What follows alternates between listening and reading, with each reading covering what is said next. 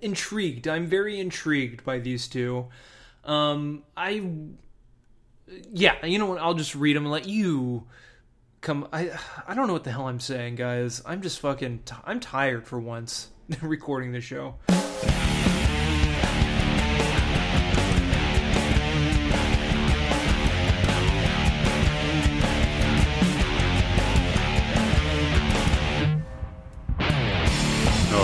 Alright, all you movie junkies and cinephiles, it's time for the SLS Cast with your hosts, Matt and Tim. And welcome, one and all, to episode 181 of the SLS Cast. Yes, ladies and gentlemen, this would happen to be the micro-RNA precursor episode of the SLS Cast, because it turns out that there just happens to be a micro-RNA precursor, which is a small, non-coding RNA molecule, you know, part of that whole DNA thing, and it is called MIR. 181, MIR-181. And with that little bit of RNA knowledge, I, of course, am Matt, and coming to us exhausted from a Cure concert. Not just a Cure, but the Cure concert, as it were.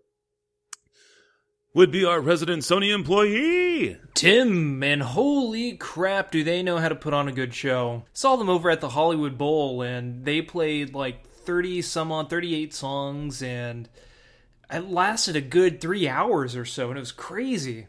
Have you ever seen them in concert? I have not, and unfortunately, things have been a little tight lately, and I didn't get to see them when they were in town just last week. My brother-in-law and my niece did, though, so that's nice. My only question is, were you, like, doing any, like, crazy stuff after? Or were you just so exhausted that you came home and went straight to bed? Like heroin? I mean, The Cure has such a range of amazing music and such a huge catalog, as exemplified by the fact that they had a 3+ hour concert doing 38 songs, that, you know, the emotional roller coaster must have been, you know, just holy crap.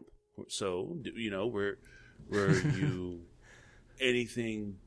like, you know, were you anything like that, right? Well, I know what you mean. I know what you mean. But when you are seeing a concert at the Hollywood Bowl, you only have a short amount of time to sit down and collect your thoughts and reminisce about the show that you just saw until you are forced into the cattle line that is the traffic leaving the Hollywood Bowl and having to make your way through Hollywood to get to your car, which is about 1.5 miles away. And that takes a lot of planning and focus itself. But once you're in that car, you realize, well, shit, I still have to drive across town to get out, you know, and then you really don't start reflecting and realize the amazingness that you just witnessed until Tuesday morning. So in other words, you could not stay in bed on Tuesday or Wednesday after holding your head on Monday.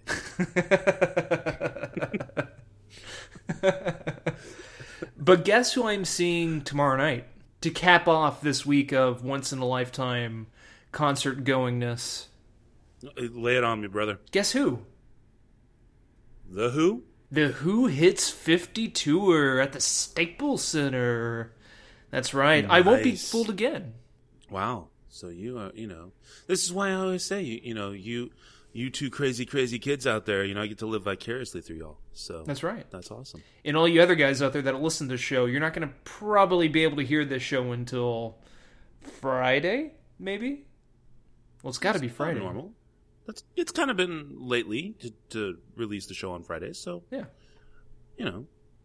That sounds about right.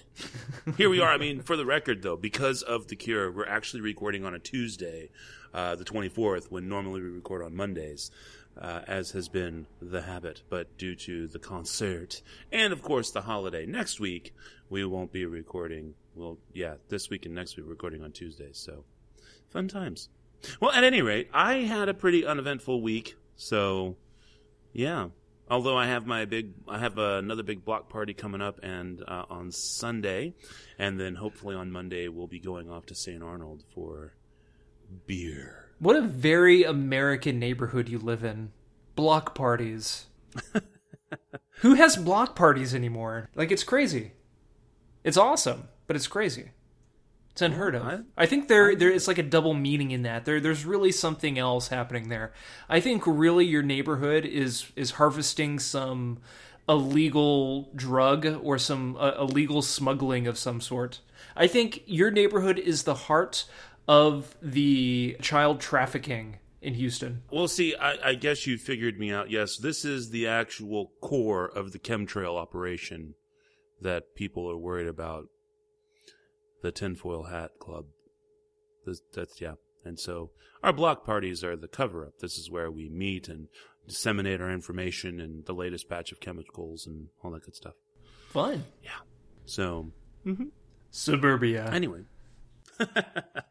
All right. Well, let's see. Due to our time constraints this week and everything, it worked out in this regard. We don't have any email or Twitter followers to mention this week. So just real quickly, you can, of course, follow us on Twitter at the SLScast, and you can always send us an email to the show at slscast.com. But I don't have any news of the weird or anything. Do you have any news of the weird or anything? Sure don't. All right. Well, how about we get to the real news? Sounds good. Is this going to be like news part 1 and news part 2 like last week, or is it just going to be the news this time? I'm confused. What happened last week? Oh, yes, a little. You rascal, you. Yes. A little callback to Tim's fuck up from last week. What? You said it was on purpose. Did I? I didn't. I never said it was on purpose. So okay. So yes, you did. I edited it. I edited it, and I was listening. Totally on purpose. Winky smile. Oh, well, no, I meant that just to tease you a little bit. But, yeah, so I used 2 of the same segment intros for somehow. I don't know. We'll see. Hopefully it'll work this time. I still won't check it until somebody else lets me know that there's an issue. That's all right. It's all good, man. All right, well, then here we go, folks. It's the news.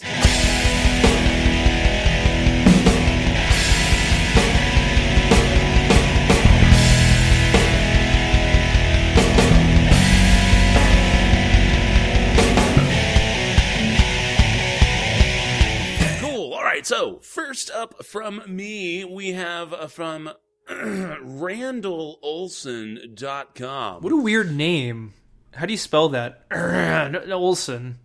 Yes, Randall. Well, it's interesting because it's Randall S. Olson, but the S is pronounced.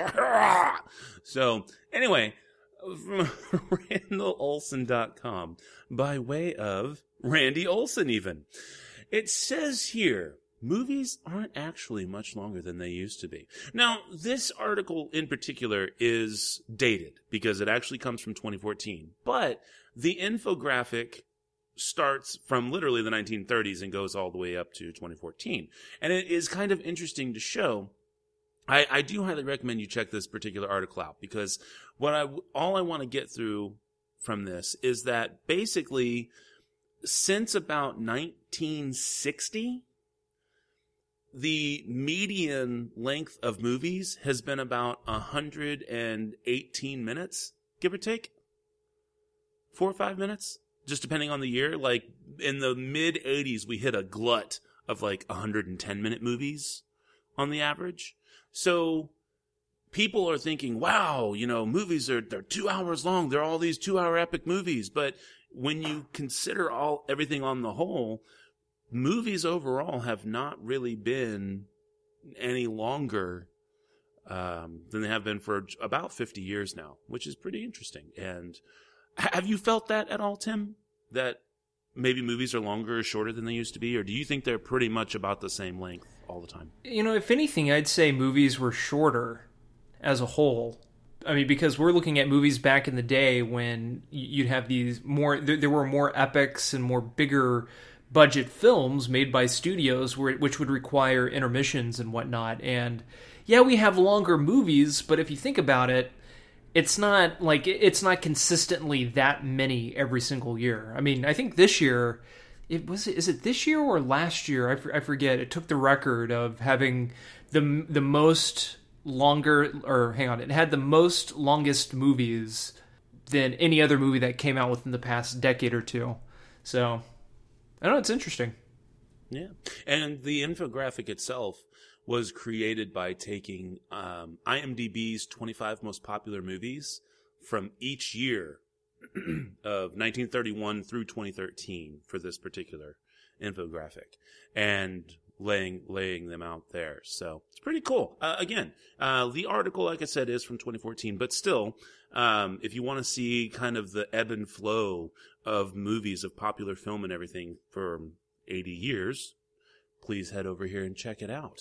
I've got one more quick thing here I want to bring up from Polygon.com, and what better place than Polygon.com to talk about this? This comes to us by way of Allegra Frank. Tetris movie adaptation secures $80 million budget and starts shooting next year. The byline here is, you can't just shift all those tiles around for free. Now, I know that Tim had talked about Atari movies either last year or the year before. Jesus Christ, it's so late. Last week or the week before. God. But I thought this was just a new level of ridiculousness in terms of bringing a video game to the screen. It says here, though, that a film based on the classic Game Boy game Tetris will be shooting in China next year, according to Deadline, a co-production between China and the U.S. The film will star both Chinese and Western actors. Funding and a storyline are already in place for Tetris, which is reportedly planned as the first of a trilogy. The film is budgeted at $80 million, Deadline said, and will be the debut project from Threshold Global Studios. Just as a info piece here, Tetris first launched in Russia on Electronica 60 in 1984. The game attained popularity when it first was packed in with the Game Boy in 1989. And it is important to remember, although I don't know how many people don't know this, that the worldwide phenomenon is decidedly not sci-fi, but instead a simple and addictive puzzle game. So, Tim, questions, comments, concerns about the $80 million being flushed down the drain on a Tetris movie? I give up. I give up. I don't know. It's going to happen regardless, so... Yes. And this particular article was much more recent, clocking in at May 17th, 2016, for the record. All right, well, you go ahead and take over, sir. What do you got for us? All right, I'm going to start off with two pieces of news. The first one being a little sad here. A passing via Deadline.com. This one here is written by Ali Jafar. Bert Kwok, I apologize if I'm mispronouncing his last name, K-W-O-U-K. Bert Kwok dies. He's the actor who played Kato in 7 Pink Panther movies, or should I say, Kato? Bert Kwok, the veteran actor most closely associated with the role of the long-suffering Kato in the Pink Panther series opposite Peter Sellers, has died at age 85. A statement released by the actor's family confirmed Kwok passed away peacefully on May 24th. Kwok was born in Warrington in the UK, but lived in Shanghai until he was 17. His long career took in 7 Pink Panther films, 3 James Bond films, as well as appearances in Doctor Who and The Avengers. Kwok's big break came in '64 when he was cast as Inspector Clouseau's manservant, Kato, in A Shot in the Dark, the second in the Pink Panther series that followed the mishaps of Sellers' bumbling French police officer. The relationship between Clouseau and Kato, something of a hate-hate dynamic with a healthy sprinkling of kung fu designed to keep the police officer vigilant, soon became a staple of the franchise and popular with audiences. Kwok continued in the role following Sellers' death in 1980. And it goes on to talk about his other roles, including Goldfinger and in You Only Live Twice, as well as the spoof Casino Royale. R.I.P. Burt Kwok.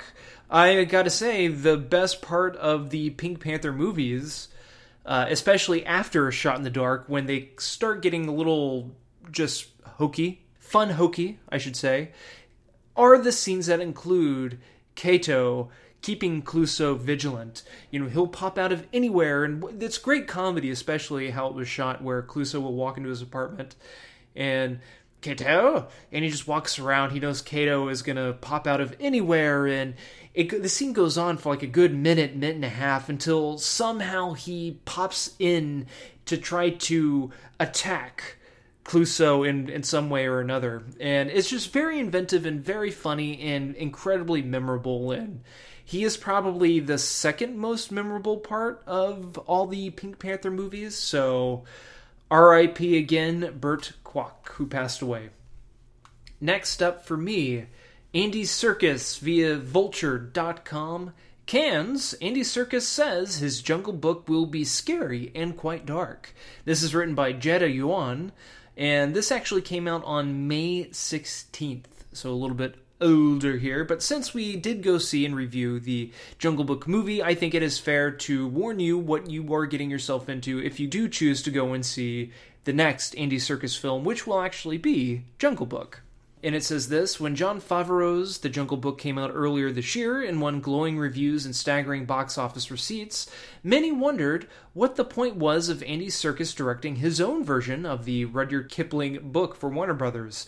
Yes, it's got a great cast, including Cate Blanchett and Benedict Cumberbatch, and Planet of the Apes veteran Serkis is a motion capture pioneer. But what can it bring to the table that Favreau's didn't already?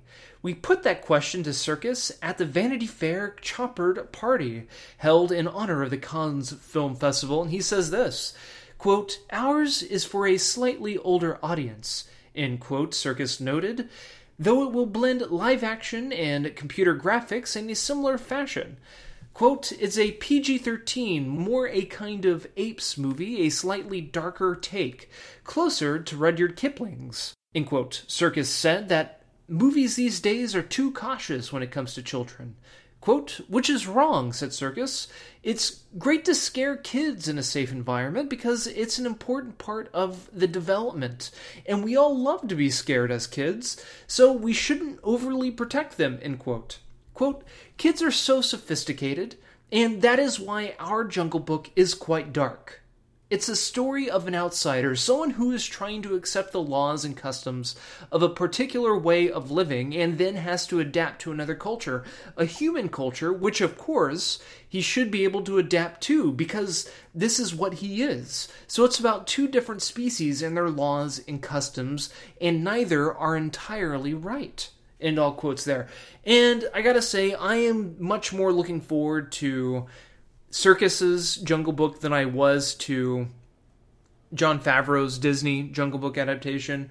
I think this will be much more entertaining I think, personally. What do you think, Matt? Do you think darker and edgier is a better way to go for the story or to better represent Kipling's Jungle Book? Well, I think that it's definitely something that will be interesting, not even so much because it's more faithful to the Kipling version or what have you, as much as it is interesting. It will be interesting to see such a unique take when virtually everyone has only ever really been exposed to Disney's version. Right.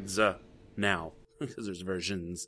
But so whether or not it really needs to be extra scary or extra edgy or anything like that, I don't know. But clearly that's the direction that they've chosen to go, and I, for one, will go and see it. So there you go. For whatever that's worth. Something that I was advised of on Saturday in my Suddenly Sud Saturday session with Miranda Janelle and the kitty. I called it Spontaneous Suds Saturday, but I feel like Suddenly Sud Saturday is a better way to do that. Anyways, so we were talking about a whole bunch of shit, and I was progressively going through beer after beer, and the MMK team let me know, did you hear that they've dropped the lawsuit on Axanar? And I was like, what? So that's right, folks. ScreenRant.com by way of Ben Kendrick. Paramount dropping lawsuit against Star Trek Axanar fan film.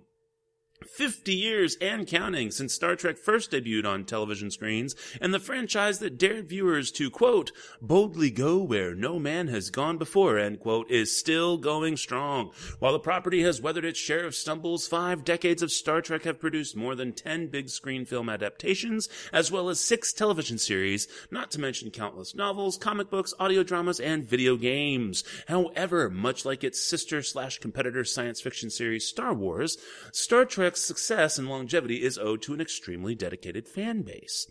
No doubt, plenty of talented TV and movie producers have aided in Star Trek's endurance, but Trekkies, or Trekkers, depending on how you like to use that term, have kept the series afloat during the numerous periods in between official projects. So much that rights holders, Paramount Pictures and CBS, have often encouraged fans to develop their own corners of the Star Trek universe.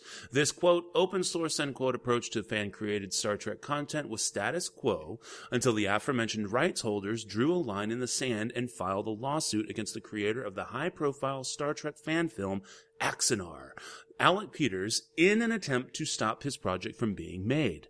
Now, nearly 6 months after the case was first filed, Star Trek film producer J.J. Abrams has revealed that Paramount Pictures and CBS will be abandoning the lawsuit. Now, that's not to say that J.J. Abrams isn't a fan, but I was just misreading that there. Basically, he was at a Star Trek fan event and then just kind of announced that they were going to be dropping it, and the only thing he is quoted in the article here is saying, quote, this wasn't an appropriate way to deal with the fans, end quote. And basically what happened is, behind the scenes, Justin Lin convinced Paramount to drop the lawsuit. It just was not in their best interest, with this big, huge movie coming out that they've spent hundreds of millions of dollars on, to alienate the fan base and potentially generate a boycott. So, and of course, CBS, Paramount is planning on doing a new series at the beginning of next year. And they basically came to their senses. Now, from what I understand, though, the article does go on, and I would encourage you, if you have not already, to finish reading that. But basically, they've dropped the lawsuit, but ostensibly they are now involved in the production. Now, whether or not that's to be back-end money or anything like that, I don't know. That's all the hush-hush part of the settlement, or the dropping of the lawsuit. But basically, Paramount, CBS now have their claws in this project. And I don't think that that's actually going to be for the worse. If anything, I really think it's for the best, because now that there's cooperation and talking, there will be much easier avenues to be able to pull all the cool stuff they're going to do in Axanar and let that feed into anything that they've got going on in their television production side or any future Star Trek films. I am super stoked by this. Super stoked. And glad that someone was able to talk these people into returning and regaining their senses. Tim! Questions, comments, what do you think? Are you excited? You care? Are you like, yay? Or yeah, no, it's awesome. I mean, you definitely don't want to piss off your fan base, and Star Trek fans, Trekkies, are loyal to what they love. And that's great. And it's also nice hearing Justin Lin being such a big fan, to where he's the one that kind of helped the studio come to their senses. By the way, did you watch the new Star Trek trailer? Absolutely not. Okay. I will say this. I enjoyed it, and I am now very much looking forward to the movie. That is what I am hearing. One of my best friends, Rob, asked me the same question at work tonight. He's like, "Did you see the new trailer?" And I'm like, "Nope." I refused to watch any more of the trailers. I had to. I had to watch it. Have you seen the new Ghostbusters trailer? I caved and watched that one, and I agree with your one-word sentiment on Facebook that you posted last week, where you just said better. ... Now, I will say in defense of that new trailer, because, and we'll get to this later. I do want to talk about, I think this, but this should have been the first trailer. This new trailer should have been what was done the first time. And I don't know what I still have no idea what the fuck possessed these people to make the other trailer.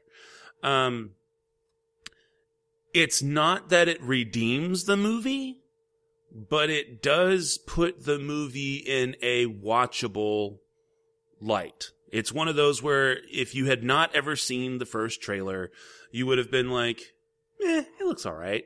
Doesn't look great, but it doesn't look terrible. Whereas the first trailer left such a bad taste in a lot of people's mouth because it really did make the movie look like shit. With Star Trek Beyond, I knew based on all of the stuff that I had been following in the production and everything like that while it was the equivalent of the original Ghostbusters trailer for the Star Trek version, I was just as done.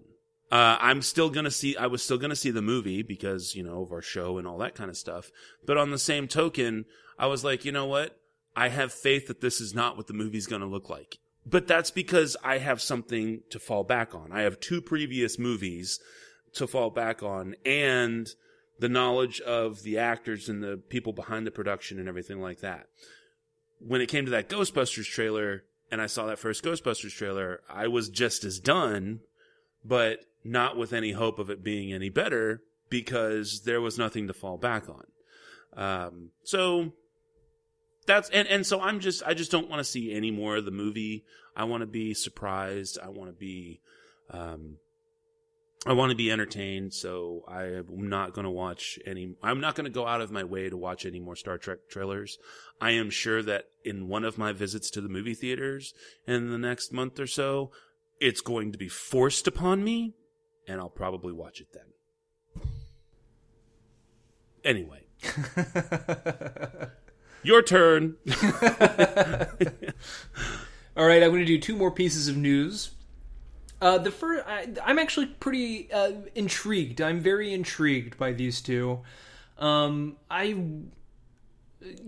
what? I'll just read them and let you come. I don't know what the hell I'm saying, guys. I'm just I'm tired for once recording the show. Via entertainmentweekly.com, EW.com, or as I like to call it, EU.com, John Carpenter to executive produce new Halloween movie. Yes, that's right. You might have heard this news already, but you probably heard people saying, John Carpenter is making the new Halloween movie. And that is not the case. He is executive producing it, not directing it. This article is written by Clark Collins, and it says this: legendary master of horror, John Carpenter will executive produce a new movie in the Halloween series. Carpenter began the franchise with his classic, Jamie Lee Curtis starring 1979 slasher film Halloween about a mass killer named Michael Myers. Miramax and Blumhouse Productions are co-financing development and production of the project. Longtime series producer Malik Akkad, whose father Mustafa produced the original film, will oversee the project under his Trances International Films banner. The new movie will be the first Halloween movie since 2009's Halloween 2, director Rob Zombie's sequel to his 2007 remake. Quote, 38 years after the original Halloween, I'm going to help to try to make the 10th sequel the scariest of them all, end quote, said Carpenter in a statement. Quote, Halloween is one of those milestone films that inspired everyone at our company to get into the world of scary movies, end quote, said Blumhouse chief Jason Blum. Quote, the great Malik Akkad and John Carpenter have a special place in the hearts of all genre fans, and we are so excited that Miramax brought us together. We cannot wait to find and collaborate with the right filmmaker to give Halloween fans the movie they deserve. End all quotes there, and the article does go on. Matt, what do you think? Do you think this is pretty cool? I know you were a fan of the first two Halloween movies. I think at least the 2007 and 2009 remake and sequel. Were you? I think. Am I making that up? Well, no. Halloween, the Halloween remake, I was really impressed with. The Halloween sequel that from the new was okay. No, I think it's great. I the only thing I worry about is that it's just going to be name recognition. And it's not that I don't have faith in him, and it's not that I don't have faith that they can't pull it off or anything like that. It's just that I think we run the risk of setting our sights too high. And only time is going to tell. So I think it's really cool, but will remain cautiously optimistic. Yeah, I agree with you. I mean, that's what they did with Wes Craven for the Scream TV series. He had nothing to do with it. MTV just pretty much bought the rights to use his name to promote the show. So I don't know. I mean, I'm hoping since John Carpenter is still with us and he is still fucking creative. I mean, he's putting out albums now and doing concerts and stuff. And I know he still has his same old shit in him. Wait. That sounds like one constipated motherfucker. Yeah.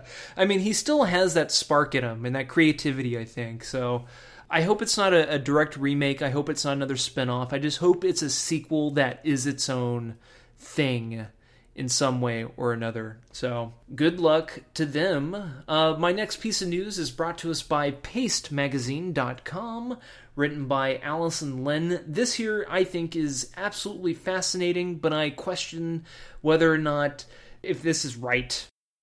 Cary Fukunaga and Steven Spielberg to undertake Stanley Kubrick's unfinished Napoleon.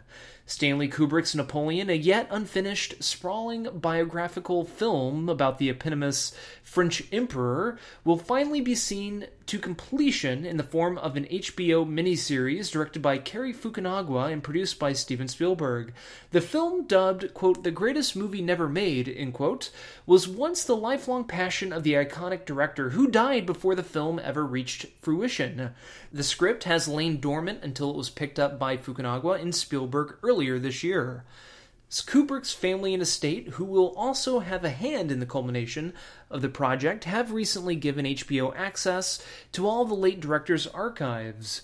Napoleon was never completed because of Kubrick's occasionally overwhelming vision. The Eyes Wide Shut director reportedly traveled to Europe, collecting close to 20,000 of Napoleon's artifacts and planned to utilize 30,000 members of the Romanian army for battle scenes in the film. The movie's broad scope, which sought to give a comprehensive overview of Napoleon's efforts to unify all of Europe under his rule in the 1800s, also contributed to obscene production costs that hindered the film's release. Though Napoleon will undoubtedly prove to be a daunting task to complete, it's in good hands. Cary Fukunaga established himself as an accomplished director at the helm of the celebrated first season of the HBO series True Detective and Netflix's critically acclaimed Beasts of No Nation. Spielberg, meanwhile, is a name almost synonymous with success in the film industry, with legendary titles like Jaws, Jurassic Park, and Schindler's List, as if nobody knows who the fuck Spielberg is. So, end all quotes there. The article goes on for a little bit more. I think this is interesting because Kubrick's unfinished Napoleon movie, the reason why it's not unfinished, or was unfinished, was because of the scope of it. Yes, it's not going to be a movie, and it's going to be an episodic miniseries, or, however long it'll be. And I think that'll work, but I wonder how much of that will still encapsulate Kubrick's vision. I mean, his movie would have been 3-4 hours long or, something like that. And it would have been his vision. It would have been his big stunts going into the movie with his large extra work and whatnot. Now, will they bring that unique vision to the miniseries? That's what I want to know, and I think that will be important as to whether or not we should look at it as Kubrick's unfinished Napoleon movie, or if it's just Fukunaga and Spielberg's movie, and they're just taking over maybe his script. It's the vision I want to know about. Are they looking at the script through Kubrick's eyes, or through his vision, or their own, and they're just going to make something that that sort of kind of resembles what Kubrick want. I don't know, but I do think it's interesting, mainly because we haven't really seen a movie about Napoleon in ages. And Napoleon as a character, I think, personally, is absolutely fascinating. What do you think? Comments, questions, concerns about this? Do you think this is a good idea? Do you agree that this being a miniseries would have been the best route to take? I don't know that Kubrick would have done a miniseries back then anyway, so I guess it's more or less neither here nor there. But I do agree with your concerns, though, that it'll be so overshadowed by Spielberg and company that it'll just be Kubrick in name. And I think maybe that should be the idea. Maybe it should be, based on... maybe they should have that as a key part of the credits, based on Stanley Kubrick's original production. So that, we can see that it was based on, but that it is not representative of. And I think that would help. So. And to be fair, Kubrick did come up with the story of AI, artificial intelligence. Him and Spielberg came up with the story, and I believe Kubrick made an outline of it. And I haven't read the outline. I haven't read any of Kubrick's notes on AI. But AI is a Steven Spielberg movie that doesn't quite feel like a Steven Spielberg movie because Kubrick is all over that movie. So I'm hoping they'll take that route in a way. All right. Well, this is going to be it from me. I've got a two-piece thing here. A little bit light from TheGuardian.com by way of Bonnie Malkin. It's Bond. Jane Bond. Gillian Anderson throws hat into the ring to be next 007. Yes, basically Gillian Anderson found a fan-made poster of her online and then made a tweet. And it's a pretty cool-looking poster, I have to say. And she says, "It's Bond. Jane Bond. Thanks for all the votes. And sorry, don't know who made poster, but I love it. Hashtag next Bond." Well, while she did this more or less in fun, it turns out that after 25,000 plus favorites and almost nearly 13,000 retweets, that it kind of generated its own weather, as it were, online. And now tons and tons of people on Twitter and other social media outlets are just like, holy shit, yes, make her the next. Well, okay, I'm still banking on Tom Hiddleston, unless we get the surprise casting of Idris Elba out of this thing. But I thought it was kind of interesting just to note that at least for a moment we can say that the public would seriously consider Gillian Anderson as the first female Bond. And then from here we're going to close out with news. There are two different stories here that I'm going to be referencing. One from deathandtaxesmag.com by way of Maggie Sirota. And another which is from thedailydot.com by way of Miles Klee. And these are both regarding James Rolfe. Now, James Rolfe, you may or may not know this name, but for people like me who love classic gaming, he goes by his more famous moniker of the Angry Video Game Nerd. And while that's definitely his most famous persona, he has definitely been in movies and wanting to do movies and stuff for his entire life. That's where he got his degree in film and everything. He's made short films before he actually, with the Angry Video Game Nerd moniker, he actually made a full-length feature film. And so, he's got a little bit of street cred in the film world, even though he's primarily known for the video game stuff. And he came out, and it's a 6-minute video on YouTube. You can definitely look it up. It's real simple. And of course, but his website is called cinemassacre.com, so that's where it did. And basically, it's just called Ghostbusters 2016. No review, I refuse. And he has a litany of reasons why he's not going to do it, chief of which would be the trailer, which just looked terrible for him. And he also things like he enjoys the original franchise. And even though there are a lot of people out there who kind of trashed the second Ghostbusters film, there are still quite a few people who did enjoy that movie. And I am certainly one of the people who love the movie for what it is, even though I understand it's not the better of the two movies. So there's that.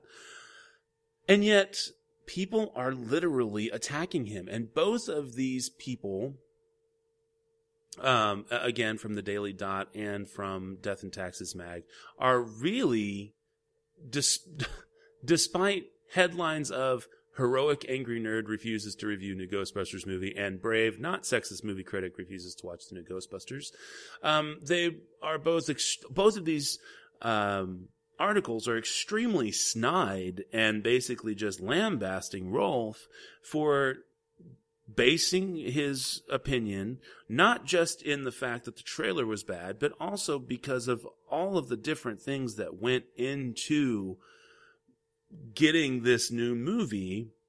For him, it's just not worth it. And so he took, not because of me, but basically when we had talked about this, I guess about a month ago now, and I had said that, and I read that big long litany, of an article that I had written on Reddit about the 2016 Ghostbusters. And the very last line that I wrote was, sadly, until people start voting with their wallets, this is never going to stop. And that is the heart of why he has decided to not see the movie. He is putting his proverbial money where his literal mouth is. He's not going to pay to see this movie. And he's got, not only does he have every right to do that, but he's got a legitimate point. People are now, because of just the overwhelming press that this movie has gotten, now it's going to easily clear $100 million, if not $200 million, because so many people are going to go see this movie just to see if it's as bad as it's really supposed to be, that they're probably at least going to come pretty close to breaking even. And that means in 10 more years, they're going to look back and go, hey, well, the last one made $200 million. We should probably make another one. And then we get the shit again. And so, I don't know. I just really think that it's kind of shitty that this guy who's made reasoned arguments is getting lambasted in the media. What do you think, Tim? Again, both of these articles, please feel free to read. They're not very long, but they both achieve the same thing. From deathandtaxesmag.com by way of Maggie Sirota, heroic angry nerd refuses to review new Ghostbusters movie, and dailydot.com by way of Miles Klee, brave, not sexist movie critic refuses to watch the new Ghostbusters. Again, both of these op-ed pieces are actually very snide and backhandedly rude in treating Rolf, but I don't know. I feel like he's got a point. And maybe it's just because, I've watched this guy for years. And so, and I think I don't know him as a person. I don't hold him in any higher esteem as any other human being is just being a human being. Are you he? Are you secretly him? Oh God, if I even, if I could drop about 400 pounds, I would look a little bit more like him, and then that would be decent. I could live with that. But what do you think, Tim? I mean, do you think that people who actually take a stand, who have any kind of legitimate internet following or otherwise, should be lambasted just because? Now, I did watch the video, and personally, I do think he was being a bitchy little nerd for a nice little chunk of the video, of his ranting. But he does make a good point, and nobody should be criticized for not wanting to go see a movie and putting your money where it, or putting your proverbial money where your literal mouth is. Yeah, there you go. Thank you. Yeah, I do it. I mean, you and I have done it on the show. I mean, there have been times where I've told you I am not going to pay money to go see a fucking Kevin Hart movie. And by God, I didn't do it. Sure. And I guess I don't know, maybe I'm just more used to the way to his presentation style, right? Because I am not getting the whiny bitch aspect of this. So maybe that's my personal, fanboy-esque aspect. I shouldn't call him a bitch. I should just say maybe bitchy. He's bitching. There you go. Bitching. I know where you're coming from, and he is right. What's the worst that'll happen? Well, the worst that could happen is that you pay $15 to go see it in 3D or whatever, and the movie is god-awful. Well, what's the slightly less worst thing that could happen? You go and see it, and you walk out of the movie theater going, I should have saw it in 2D. Well, what's the next less worst thing that could happen? Well, you leave the movie after seeing it in 2D and going, well, it didn't suck that bad, or there were a couple funny bits, and then it just kind of goes up from there. And so then you get to the point to where it's like, well, what does it do to, does it tarnish your love of Ghostbusters? Does it ruin the original movies? And if so, then there is no point to it. If you don't want to risk it, then why jeopardize it if it's going to bother you that much? Fair enough. So, yeah. I guess we're done with the news, and we can move on to 3 Squared now, can we not? No, it's not 3 Squared. It's I'm the only one who liked it, isn't it? Yeah, well, you almost had me there. I was about to say, yeah, sure, okay. All right, cool. Oh, here we go, folks. It's I'm the only one who liked it. Who is the one that liked this movie? Not me. Who is the one that wants to watch again? Oh, you? Who is the one that wants to watch the movie? That was stupid. I'm the only one that liked it. That's me, folks, watching the movie. Oh, man. I liked that movie and nobody else did. All right. And this time on I'm the Only One Who Liked It, we are going to be talking about, well, at least I am. I don't know what Tim's going to talk about. But I'm going to be talking about a 1988 sequel that was universally panned. It currently holds a 13% on Rotten Tomatoes. And it made less than 20% of the film's originator. And that film is Arthur 2 on the Rocks. That's right. The sequel to one of the best comedies ever. One of the best comedies of the 80s. And the comedy that also produced the Academy Award winning Best That You Can Do song. Right? Oh, God, it's so good. Anyway, this movie picks up about 7 years after the original movie. And, of course, we still have Dudley Moore and Liza Minnelli together. And they've been married, and they're happy, but Arthur is still a drunk. They're having trouble conceiving, and now they've decided that they want to adopt. And yet, Arthur's would-be father-in-law, at least he would have been had his daughter not been jilted by Arthur at the altar in the first movie, has figured out a way to connive Arthur's $750 million fortune away from him. And so now Arthur, who has spent his entire life being a pampered alcoholic millionaire, now has to get a real job. And it's as you can tell, it's real strong on plot. But the thing is that for me is while the movie does kind of trip over its own foot and fall over on itself when it tries to extend the gags, the one thing that's there, and I think really it just rests on the laurels of Dudley Moore as a whole, is that the character of Arthur still shines through. Even though the writing and the story are really pretty lame, Dudley Moore is awesome. And you know what? Liza Minnelli is really good too. And while she's not really the focus so much, you can really see that the chemistry that they had off screen bled into the roles that they had. And I think that the movie is definitely weak. I will not sit here and say it's just the most amazing of films, but it is not as bad as all that. And again, the story is kind of goofy and the writing isn't good. But these characters that were so strong and so amazing from the first movie, where you did have great writing, just shine through, and it carries the day, right? It wins the day for the film. And I absolutely enjoy this movie. Thoroughly enjoy this movie. If you've seen Arthur, please give this one a shot despite what you've heard. And if you've never seen Arthur, well, clearly hold off on this movie and go watch Arthur. But for me, my pick this week, or for this particular time on I'm the Only One Who Liked It, is 1988's Arthur 2 on the Rocks.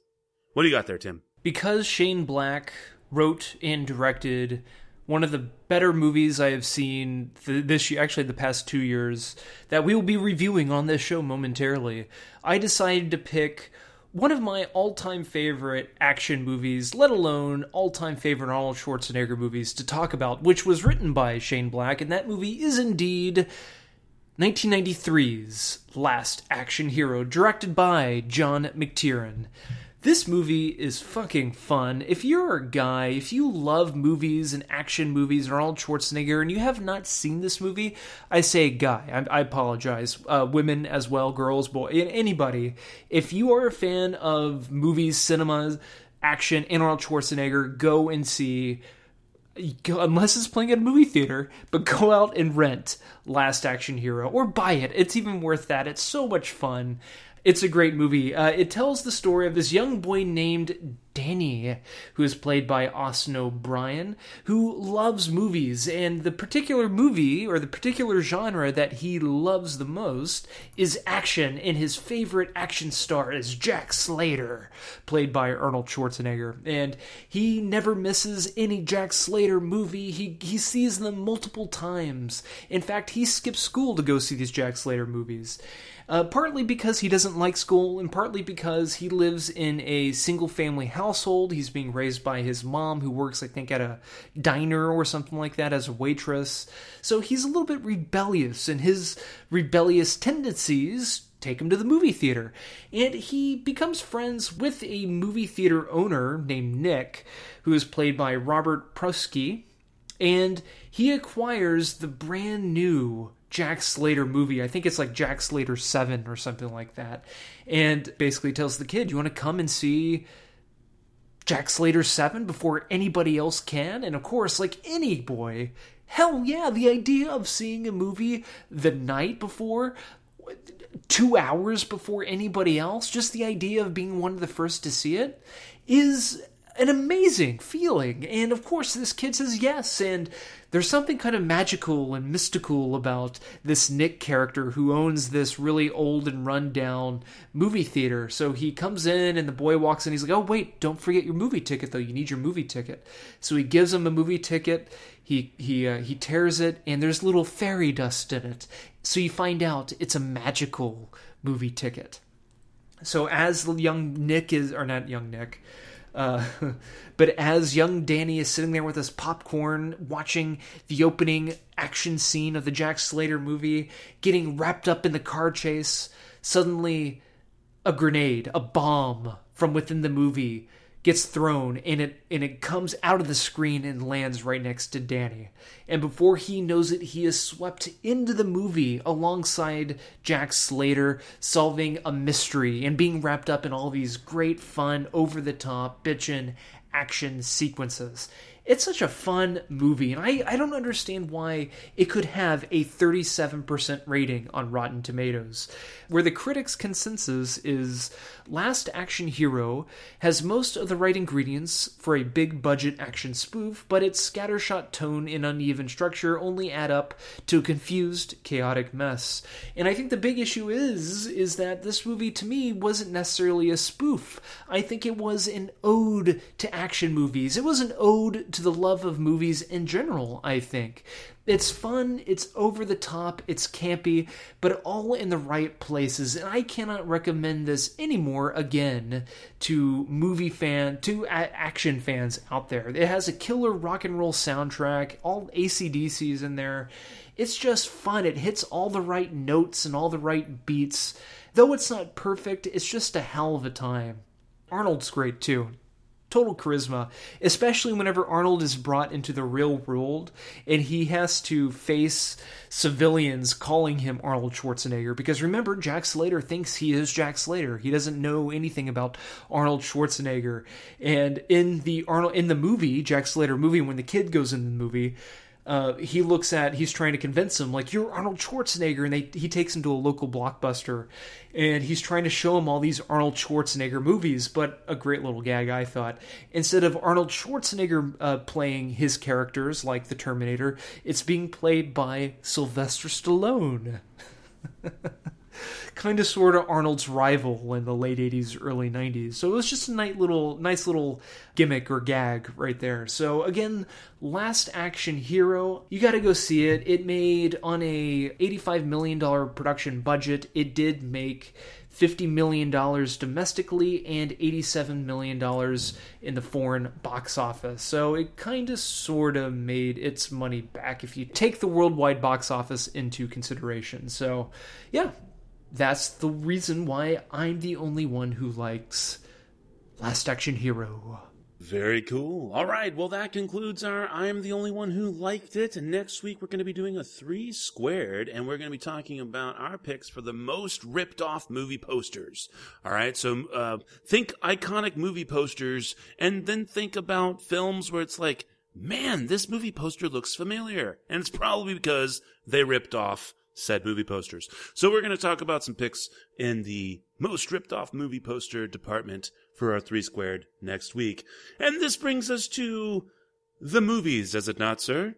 Oh, yes. Here we go, folks. It's the movies.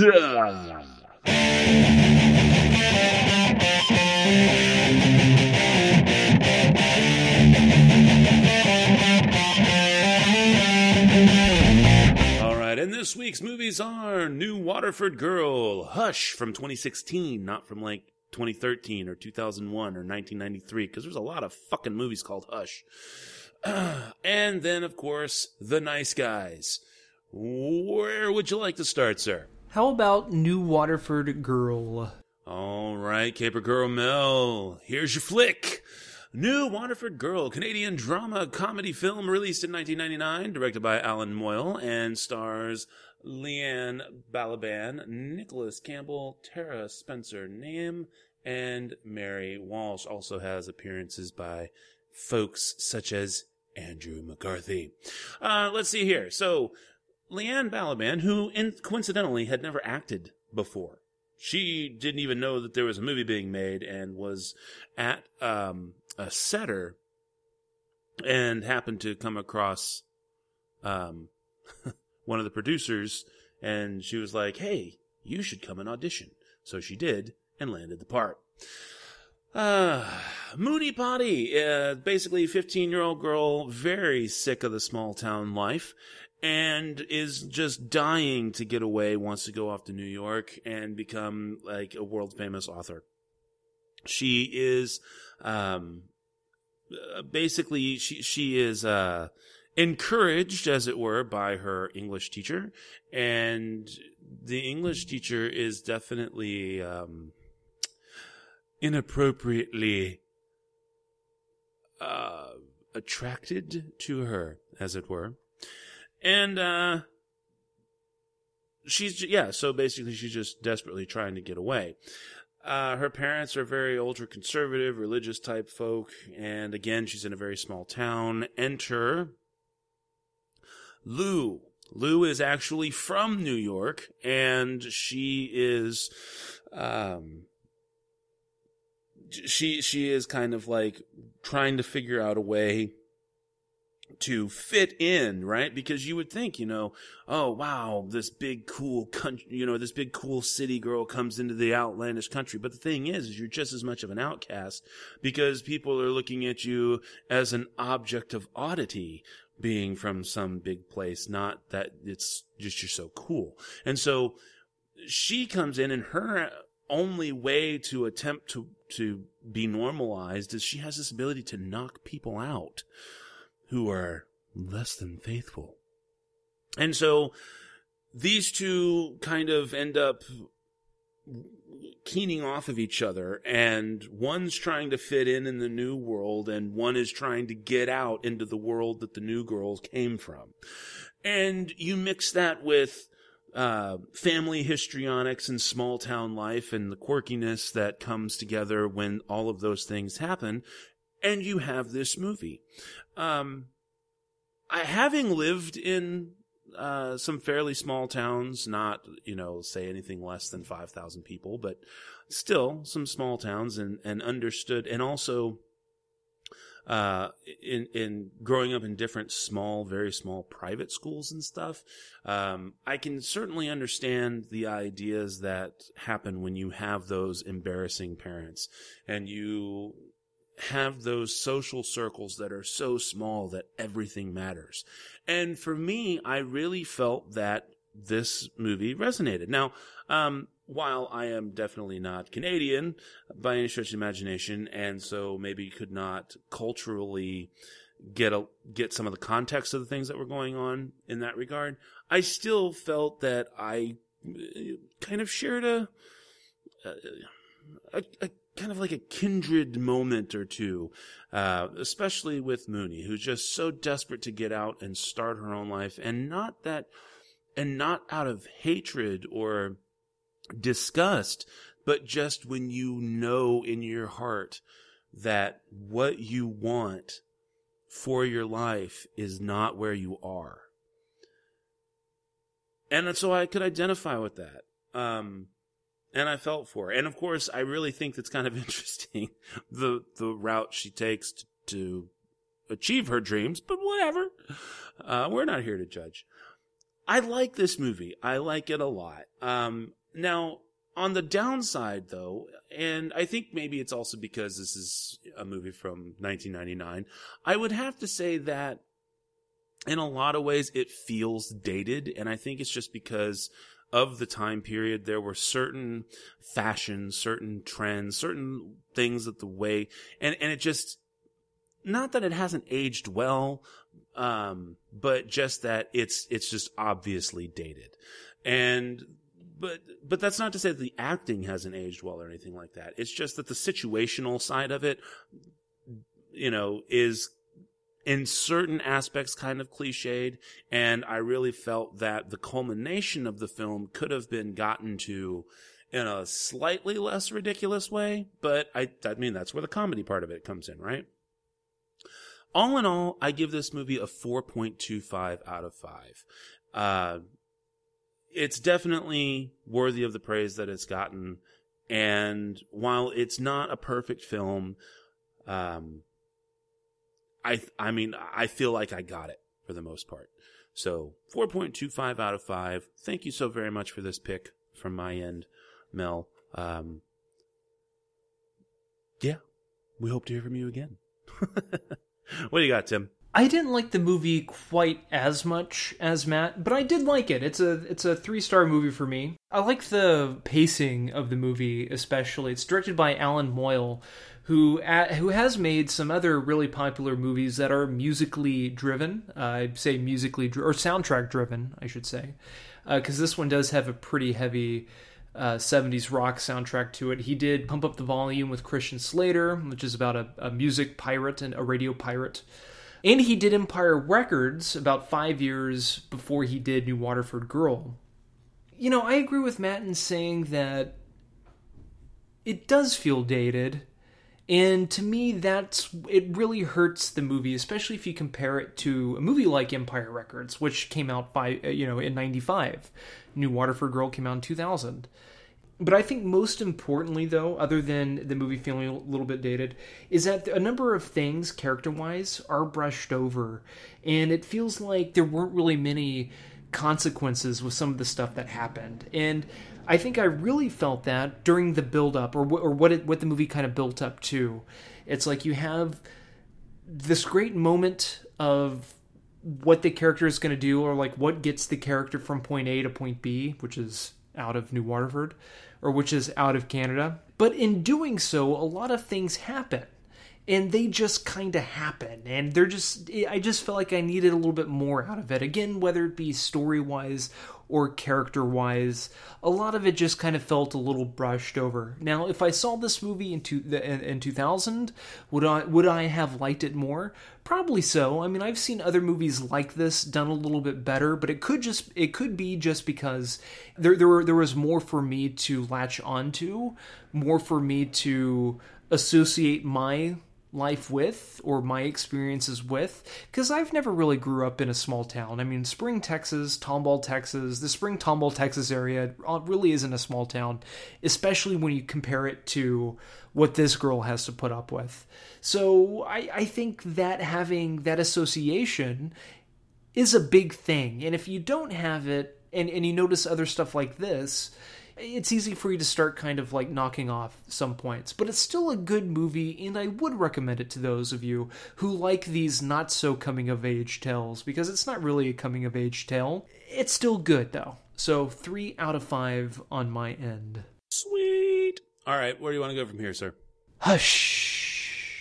All right, Hush, 2016 psychological horror thriller film. This is directed by Mike Flanagan and stars John Gallagher Jr., Michael Trucco, and Kate Siegel. Now, what we have here is a young lady who is deaf. And not through her whole life. She lost her hearing, bacterial meningitis or something like that when she was like a teenager. Anyway, she lives in a cabin, relatively isolated, and makes a living by writing books. And so her friend is over at her house and is on her way home and ends up being threatened or accosted or something like that, right? And so she runs back to the author girl's house, right, the deaf girl's house, and she gets killed, like, right on the doorstep. But poor deaf girl can't hear, right? And thus begins this entire torment of this poor young lady who is all she's trying to do is survive. This film is probably one of the, like, in terms of true horror, or at least let me rephrase that, not horror, because it's not one of those scary monster demon, kind of ghosty flicks like not Paranormal Activity, but like Sinister, stuff like that, right? This one is definitely hardcore psycho killer thriller kind of movie, right? Slasher feel. And this is one of the best that I've seen in probably the past 2 or 3 or 4 years that I can think of, in terms of new films that have come out. And I would give this movie a 5, except for one thing. Now, the movie's only 81 minutes long, and I don't fault it for being 81 minutes, because the type of movie that it is, you can't, there's not a whole lot of places for it to go. And so that's why the movie's not a 5-star movie for me, because there are so few ways to drag this out and not make it feel like it's being dragged out, that eventually it falls into ridiculous trope territory. I get that this girl is deaf, okay? But for all intents and purposes, we have to assume that for better or worse, she's got to know the lay of the land better than the killer. And yet, where does she go? Upstairs. Always fucking upstairs. If there was one thing that Scream did when it redefined everything, is it gave you the goddamn rules of horror. Okay? So maybe, just maybe, not 25 years later, just maybe we don't need to we don't need to fall back into that. And so it's things like that, right? There are so many cool things that this killer does, and there are so many really cool throwbacks and modernized throwbacks to other great franchises and other great horror movies. But at the same time, you have to have a leg of your own to stand on. And while it does so many cool things, including some original stuff well, it just consistently falls into trope territory.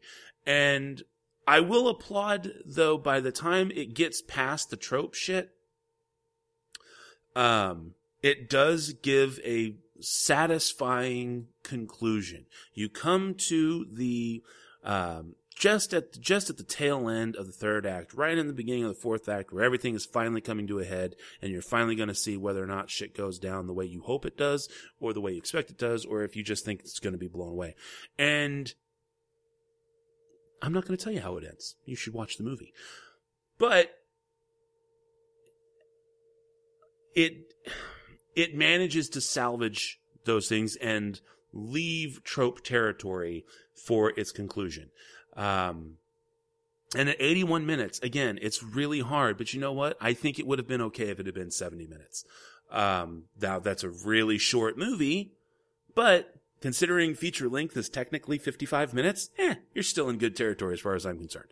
I just think that, aside from the tropiness, this movie is outstanding, and it's a really cool concept, and there are definitely really cool throwbacks to other neat horror franchises and thriller movies. Just too much tropiness. So 4 stars out of 5. Go ahead, Tim. What do you got? I can't speak tonight, so I'm going to try to keep the remaining 2 reviews as short as possible. I agree for the most part with Matt. This is a stellar movie, and I don't think anybody has really seen a movie like this in quite some time. I really liked how the movie progressed. It's great when you see the heroine, or when you see the person in danger, actually fucking acting smartly, you know, and you actually kind of like have faith in her that she will make it, or have faith in her and just worry that she's not going to make it, because just all these things kind of happen to her that feel real, and she's going through, I don't want to say she's not going through the motions as if recycled motions or anything like that, but she's going through the motions based on what happened to her. You know, and it just kind of felt real, and it wasn't just her acting, but it was how the movie was shot, and the transitions and the cuts. It was phenomenal, and I think that was great. And I would have given this movie a 4.5, 4.75 if it wasn't for some of the tropiness or even a few other things. But the main reason why I didn't give it such a high rating, why I am also going to land on 4 stars, is because they revealed the bad guy's face way too fucking early in the movie, and I didn't find him much of a threat once I saw what he looked like.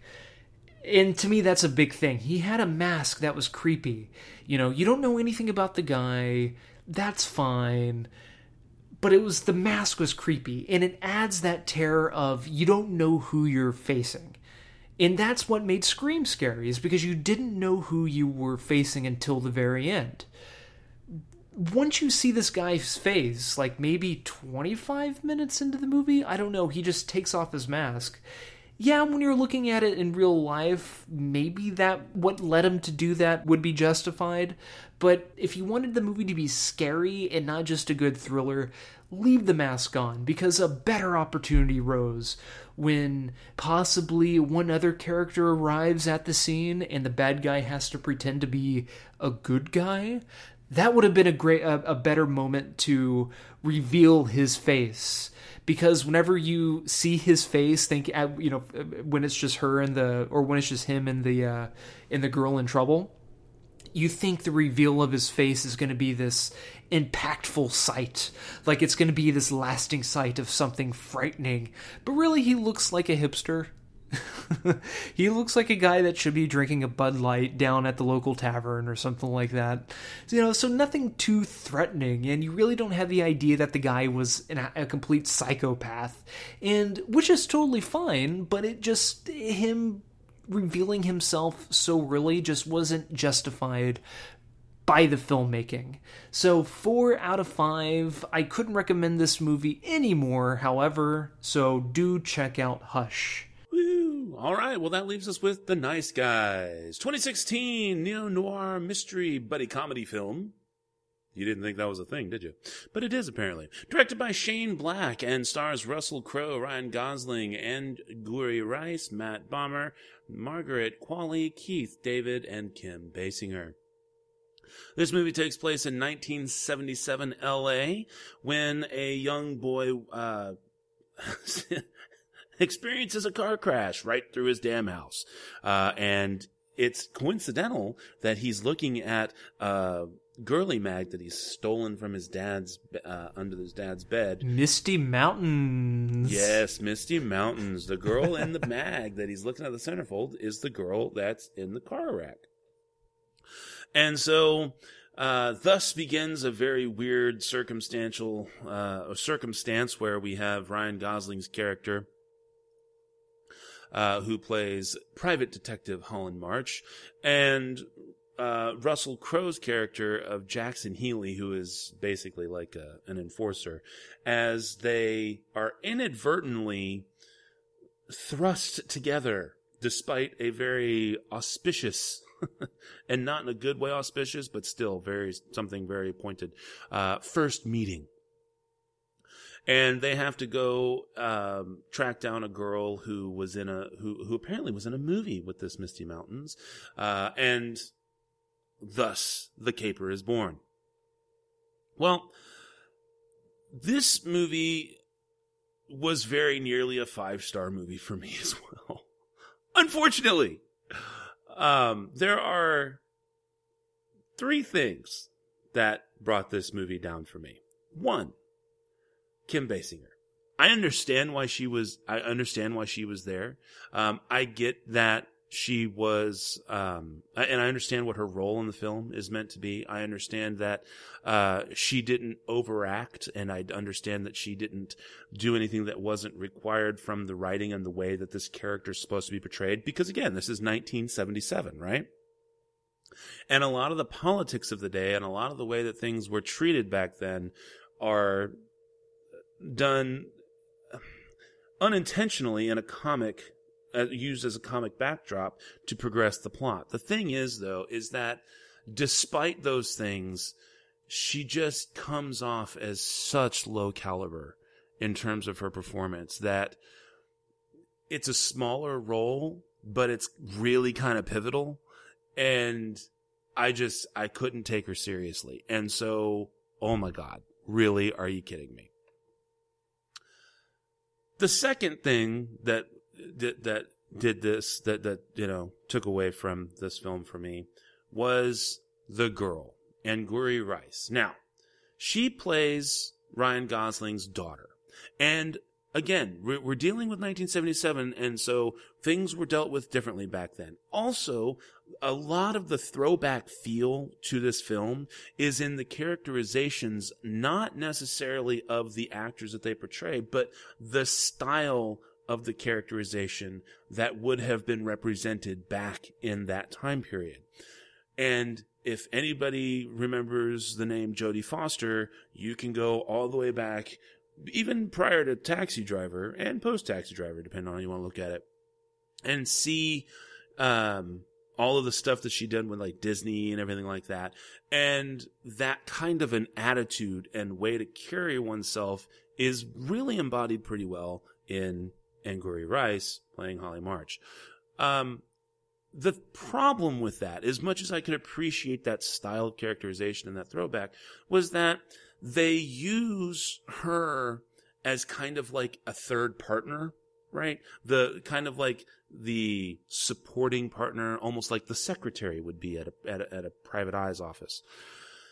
And they should have done that instead, because while you can certainly understand that, sure, you know, precocious kid is going to behave differently based on the way she's being raised in this particular situation. Also, it's the 70s, right? People weren't as concerned about bad things happening just in random as, you know, even foregoing all that, it's just this particular character's dynamic and situation becomes thoroughly unbelievable. And the last thing that is done is that is honestly Ryan Gosling's makeup. I know it's a weird thing to pick on. But Russell, like everybody else, looks great. Ryan Gosling consistently looks like he's wearing makeup the whole fucking movie. I don't understand what it is, but it constantly broke my immersion, and it bothered me the whole time. So those three things, we're taking off 1/4 star each. We're left with 4.25. This movie really is fantastic on the whole. I thought that the plot was just complex enough so that you would enjoy watching it unfold. However, just predictable enough because of the subject matter and the neo-noir style of the 70s that was being portrayed, that you could still, if you're not sitting there watching it just to watch it, you could still follow along and play along and pick it up as you went. The mix of characterizations is really good. The cinematography is great. And also, oh dear God, look and listen to everything. There are so many jokes that are not uttered by the principal cast that if you are looking and listening, there's billboards in the background. There's one really good one towards the end of the film that I please hope you see. There's lots of stuff like, okay, in the girls' room, in Holly's room, there's like this cross stitch thing of some butterflies and stuff. My sister literally had that when I was a kid. I had one that was like that was a choo-choo train. I mean, you've got all this cool stuff that is just complete like nostalgia overload that you will be able to see. And then so many funny lines. There is a line delivered by a hooker, and she says, just in passing, like they're walking by these hookers. So the hookers are walking by Ryan Gosling and Russell Crowe as they go by. And you just hear the hookers say, I told him I'm fine with it. Just don't eat asparagus first. And I was like, holy shit, they made a golden showers joke. Holy fuck, that just happened. And it happens all throughout the movie. All throughout the movie. So, 4.25 out of 5. Bring us home, Tim. And then we can go to bed.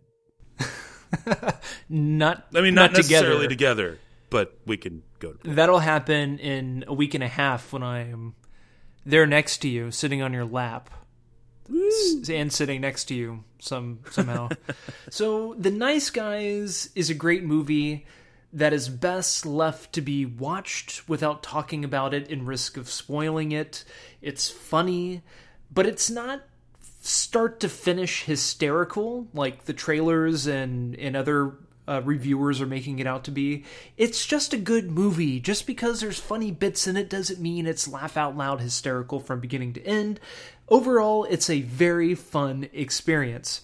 There are some character inconsistencies in underwhelming moments. Yes, that is kind of my biggest concern of this movie.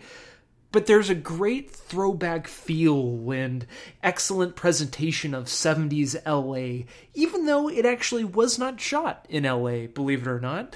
In the movie, you have all of these great cut shots to Hollywood in the 70s that, granted, keep in mind, I live in LA. And so I'm able to pick out all the buildings that they're showing, and it's seamlessly edited, I guess with CGI or something, that it looks like they just went out and shot it right now, and that is not at all what that street looks like, or that is not at all what that building looks like. It's amazing how they did it, and I'm pretty sure it's CGI or something. It's got to be CGI. But what got me, I was waiting to see where it was shot at the end, whatever Hollywood studio or whatever. It was all shot in Georgia, believe it or not. Yes, one of the most Hollywood LA feeling movies of the year was shot in Georgia, and I thought that was kind of funny, and that kind of took away from the movie a little bit. I don't know if that's necessarily fair to say or not, but it really did. I think this is a great movie, but I too felt there were character inconsistencies and underwhelming moments. The girl didn't bother me all too much, especially when I warmed up to her a little bit. I'm gonna buy this when it comes out, and I think it'll be one of those movies where when you watch it, if you watch it while drinking, I was stark sober when I saw it, and I still thoroughly enjoyed it, but I could see myself drinking some margaritas. I left this movie craving a margarita. In fact, we went to a Mexican restaurant and drank margaritas and ate nachos, in ode to Russell Crowe's character in the movie. So I could only imagine watching this, drinking a margarita or a Paloma, and enjoying the movie that much more. But as of right now, The Nice Guys, in my book, 4.5 out of 5. Go see it. It's a lot of fun. Right on, right on. Okay, well, then, that brings us to the end of the movies. Next week's movies. It's just a 2-movie week, folks. X-Men Apocalypse and Tale of Tales, both in the theaters. So, without further ado, I think that brings us to the spiel, does it not, sir? Spiel on. All right, well, the music you've been listening to has been brought to you by music partners Cries of Solace. You can check them out at ReverbNation.com and Facebook.com, both /Cries of Solace. As for us, we are, of course, the SLS Cast, and you can find us at SLScast.com. You can send us an email to the show at SLScast.com. You can even follow us on Twitter at the SLS Cast. You can also follow me. This is Matt on Twitter at NitTwit12345. You can climb aboard that information superhighway and track down Tim on Twitter if that is your heart's desire. Don't forget, you can always subscribe to us on iTunes and or favorite us on Stitcher Radio. So until next week, this is Matt saying that thanks to Kim Basinger, I get to say this: you have to be a little unreal to be in this business. Take care, cinephiles, and we'll talk at you again next week.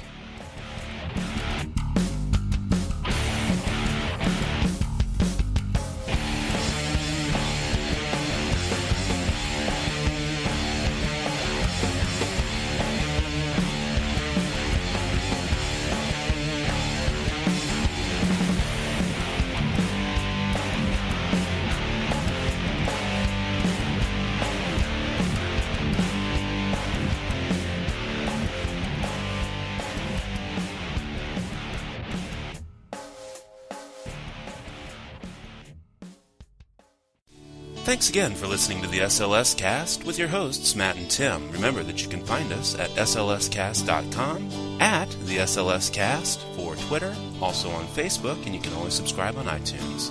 Thanks again for listening.